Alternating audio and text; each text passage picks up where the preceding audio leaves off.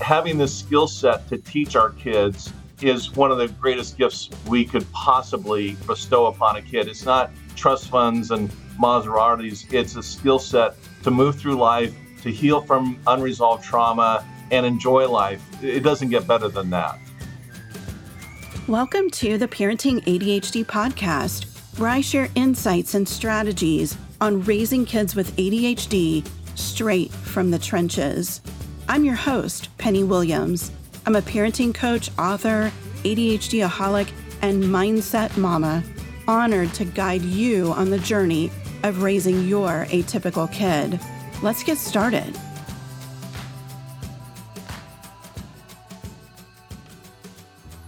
Welcome back to the Parenting ADHD podcast.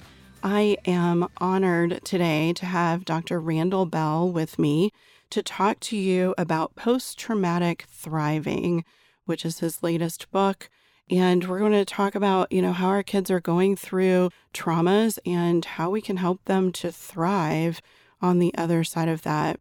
Thanks for being here, Dr. Bell. I am really honored and excited to have you share some of your wisdom with our parents who are listening. Will you start just by telling everybody who you are and what you do? Well, sure. Hi, Penny, and thanks for the invitation to be speaking with you and on this topic, because it's a topic I'm passionate about. But I'm Dr. Randall Bell. I grew up in Southern California, and I didn't really think much of it until when I really started writing the book. But I was born with a congenital heart defect, and I had open heart surgery when I was 11. So I understand childhood trauma because I lived it. Yeah. And my career is kind of interesting, is that I study disasters. I worked on the World Trade Center Flight 93 crash site, the Bikini Atoll nuclear weapons test sites. I worked on the O.J. Simpson case, John Benet Ramsey, Hurricane Katrina. The list, I worked on hundreds and hundreds of disaster sites around the world. And as an economist, I compute the numbers, but as I met the people behind the statistics, I became far more fascinated with them and their stories. And I went back to school to earn a Ph.D. and really studied trauma and how to resolve it, because these are skill sets we all need, Penny, but we're not taught in school. So that's the topic I'm really passionate about, because if we can cure and address trauma, the crime and the drug addictions and the workaholism, all that will naturally go away. Yeah. Trauma is such a big deal. And I think we don't recognize that it happens as much as it does. A lot of us think that trauma just comes from being victimized or abused as a child or something like that. And you want to explain maybe to the parents listening what other sorts of trauma is happening? There's a wide menu of trauma. Some's acute, some's chronic, and anything, I call it the difficult D's in the book. Anything from death, disease, divorce, destruction, disasters, any of these things cause trauma. It can be bullying at school. It can be being the bully is usually acting out from unresolved trauma. All these things can be trauma. My trauma, I was literally born with. Right. So, you could literally write a book on all the various types of trauma. The great thing, though, is that there's a common denominator in the solutions. Whatever the trauma looks like, the solutions for healing from it look very, very similar. So I focus more on the solutions than identifying all the different kinds of trauma, because the list is endless. Insurmountable. Yes. Yeah. And I talk a lot about the fact that kids with ADHD or autism, having a disability in a neurotypical world, being marginalized, that is often a traumatic experience. Do you agree with that? Oh, 100%, Penny. Yeah. I felt marginalized at school. I was surrounded by kind, loving parents and family, and kids at school were terrific. But I remember distinctly being in, I think it was fourth grade, whatever it was, thinking, why is it this summer I have to go into the hospital and spend the entire summer in the hospital, whereas all my friends, and I looked at the whole playground of hundreds of kids playing, and they get to go to the beach. And so, I felt marginalized, and that's a common characteristic of trauma. But the reality is that by college age, 66 to 85% of us have been traumatized. So, and by adulthood, it's 100%. So we all feel marginalized. We all feel these overwhelming feelings from trauma, whatever it looks like. And again, we got to figure out how to address it because the self medications just don't do it. They cause more problems and cause more trauma. Yeah, avoiding it or denying it never helps. We have to work through it, right? Let's talk, I think, about the three options, the three choices that someone faces when they've had trauma, they've experienced trauma.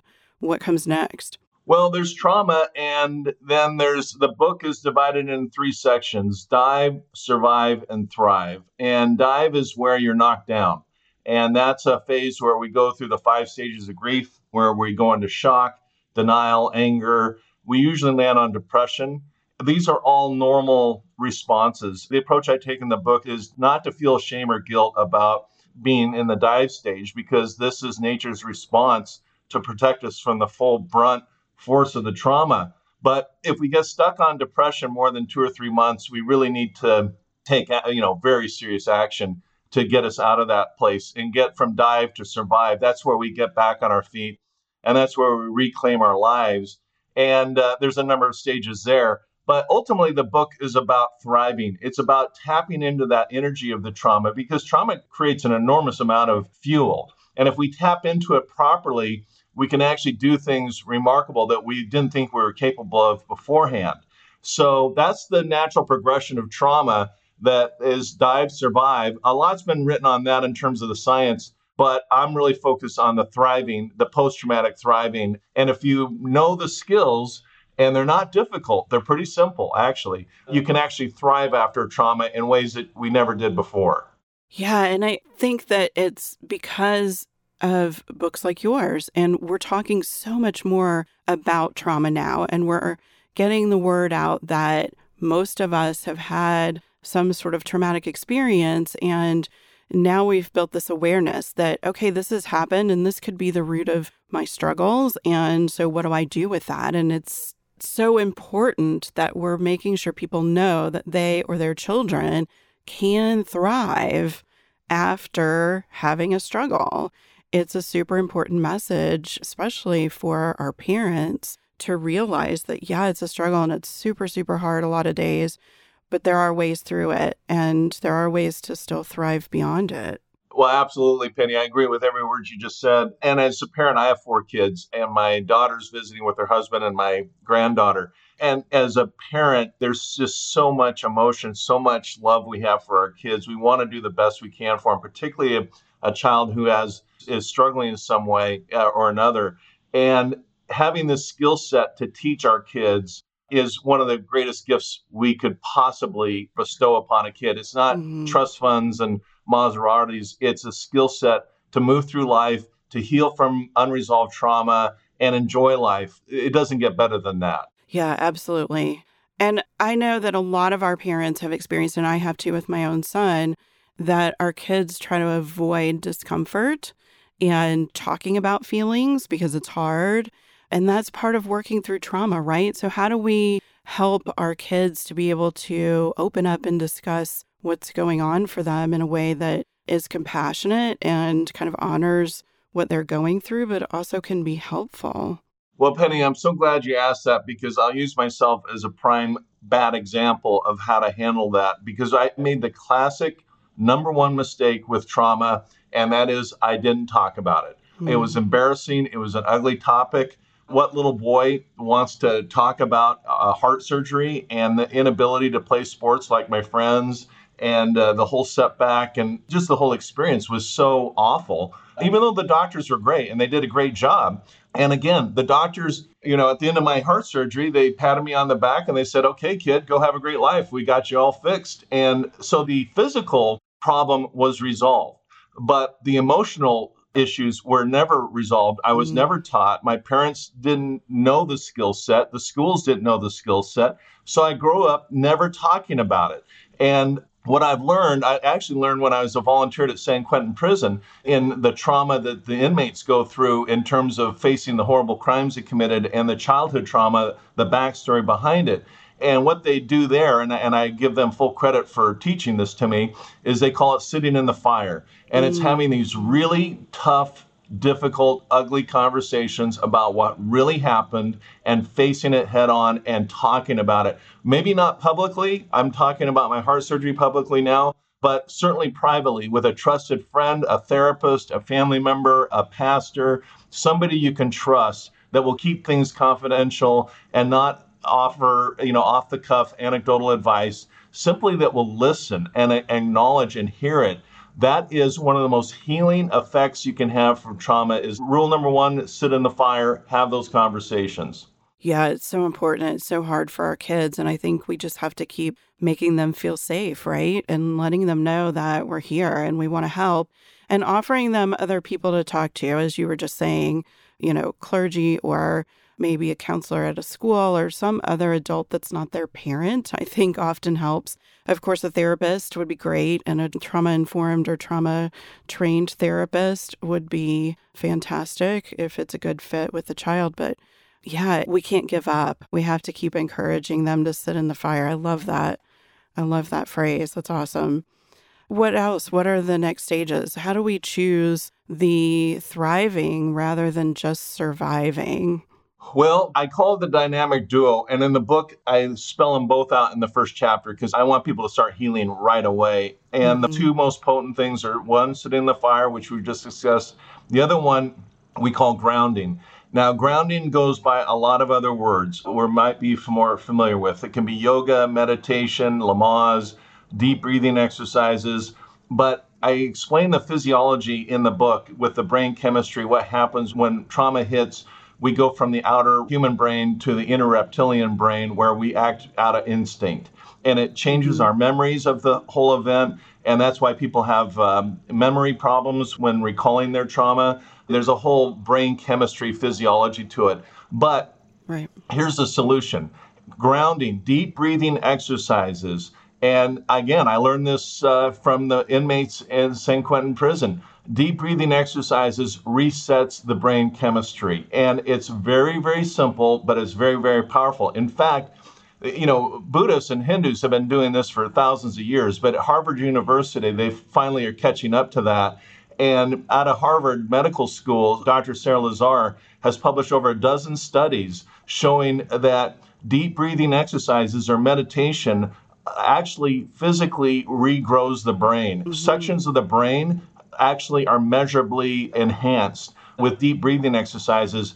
And so, in going through a traumatic experience, in going from the parasympathetic and sympathetic nervous systems and all that brain chemistry, the simple reality is taking as few as 6 deep breaths lowers blood pressure and brings a sense of calm. And if we can do that for 20 minutes in the morning or 20 minutes at night, or even better, both, and remember that we're in traffic or in a stressful situation, to be very aware of our breathing and deep breathing Mm-hmm. and making that a daily ritualistic habit, that in and of itself is incredibly healing. Yeah, it's such a good tool. I know it's taught a lot for people with anxiety as well. And it can be tough to teach our kids to stop, especially our hyperactive kids with ADHD, to do a breathing exercise. But there are lots of creative ways to do it. There's yoga and imaginative playbooks and all sorts of things that kind of weave that in that parents can use to get our kids to do those grounding exercises, those deep breathing exercises. I've used them for my own anxiety and it works. There's definitely all the science that you were talking about behind it and a lot of our experience, and it absolutely works.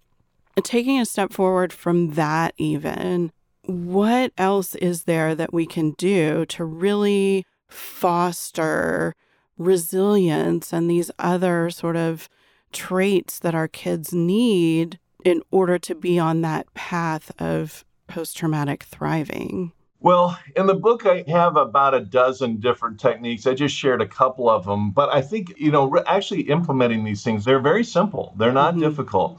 But also having heroes, I think, is important. And that's why in the book, I interweave not just the science and the techniques, but I interweave about a dozen stories of people that have been through really horrific traumas and today are thriving. I think one that's very inspirational for children is Leo Fender. Leo Fender invented the electric guitar, the Fender Mm-hmm. Stratocaster, the Fender Telecaster. It's iconic. Today, it's a $1 billion industry.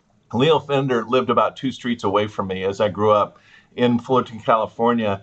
And a lot of people don't realize it, but Leo, as a young child, was disabled.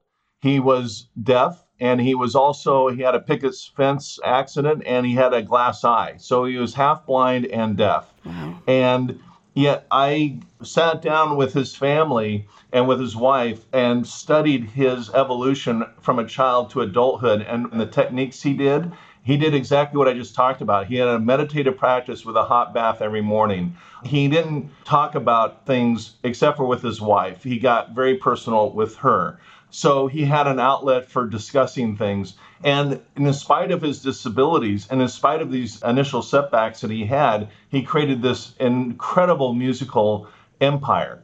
So having heroes like whether it be Leo Fender or down the street was Walt Disney, who obviously, created Disneyland. Another hero of mine is Jerry Jewell. I went to high school with Jerry. She was born with cerebral palsy, disabled, and she starred on ABC's Facts of Life, and she just recently starred in the movie Deadwood on HBO. So having these heroes, people that have overcome these things, really bring a lot of inspiration. And so if we can identify heroes, things that our kids can relate to, and really study their lives and what they did, and be aware of the techniques that they used to bring all this science and all these techniques to life, that's in and of itself very powerful. Absolutely.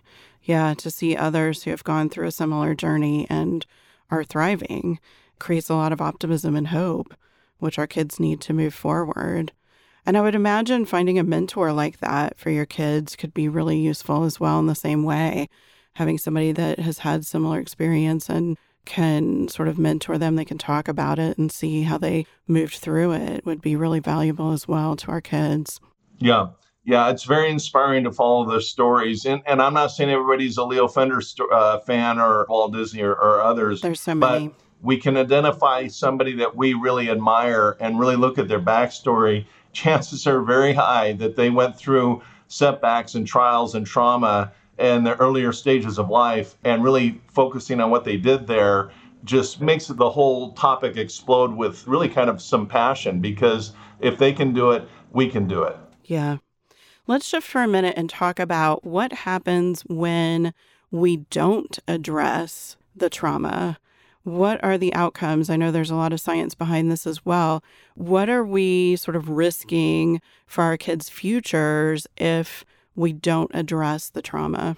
Well, there's such a host of outcomes, Penny. I live now part-time in Laguna Beach, where there's a homeless shelter, and I see a lot of people there. I volunteer in the Orange County jail system, the prison I mentioned, and in battered women's shelters.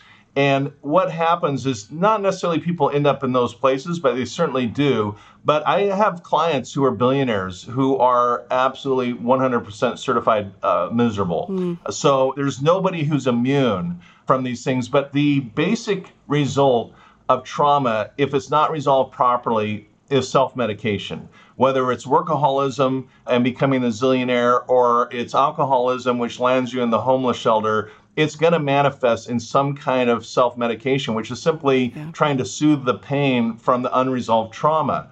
And when I'm talking to the homeless folks, I don't give them a lecture or lay a guilt trip on them. I tell them I'm not really even interested in their backstories. What I'm interested in is a new set of habits where we can displace these bad habits and these bad attitudes and rebuild our lives. The techniques really work. I've seen folks in my homeless shelter get reconnected with their families, get jobs, kick the addictions, but it's more in the way of addressing the trauma and, more importantly, adapting a new set of attitudes and habits.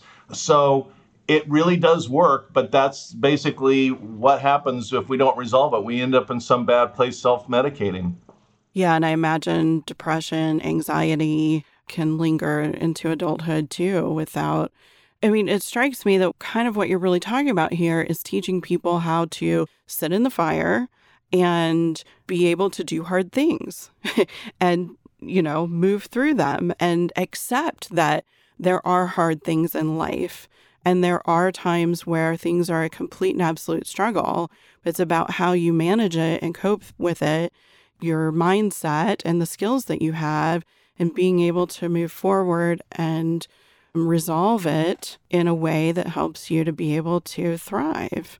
Exactly, Penny. And the thing that's so frustrating to me is as a parent and having researched this, it took me 10 years to write the book, is that it's not taught in our schools. And it No. needs to be, because this is an essential life skill. I really believe, and this may sound like oversell, but if we can get this education, get this information out there, we can literally change the world. And if we don't change the world, we're going to change our world for sure and completely. So Yeah. it's something we got to just start talking more about. Yeah, agreed. 100%. We just don't deal with things in our school system, especially for the kids that we're talking about here with learning challenges and neurodevelopmental differences. They don't fit, and they're still sort of being forced or trying to be forced to fit in that round hole as a square peg, and that in and of itself is often very traumatic. And then we're not giving the kids the skills to deal with that in the environment in which it's happening to them. But everybody obviously can really benefit from these skills and being able to sit in the fire and to work on grounding every single day.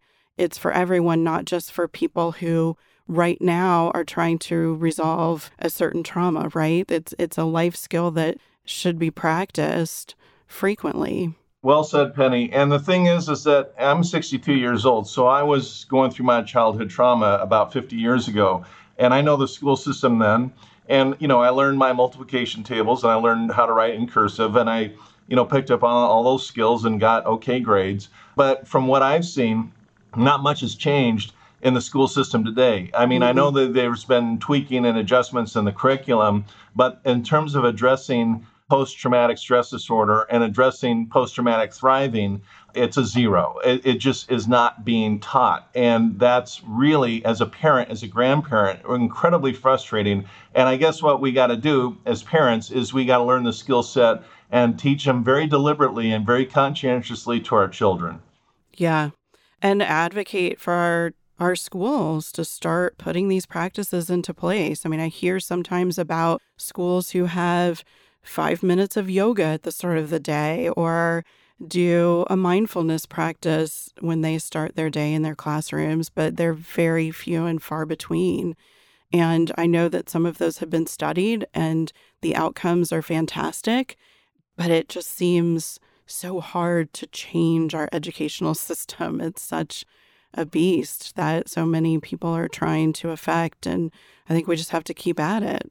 Well, you're right. And the reason why in prison we call grounding is because the word meditation can trigger some people and send them off into kind of a rage. And what we're talking about is not a religious practice. Right. But this oversensitivity to anything that sounds remotely religious, and I'm all for separation of church and state, but come on. I mean, when these skill sets are actually proving through Harvard University that they actually work, we need to turn the dial down on being so hypersensitive to anything that sounds remotely religious. I happen to be religious. I think it's a great trait, but I'm not trying to push that view onto anybody else. But on the other hand, the anti-theist crowd is so hypersensitive that they're really causing an impairment to society because a lot of healing practices that actually work are being shut down for even a hint of anything that comes off as religious. I think we really have to address that issue and stop being so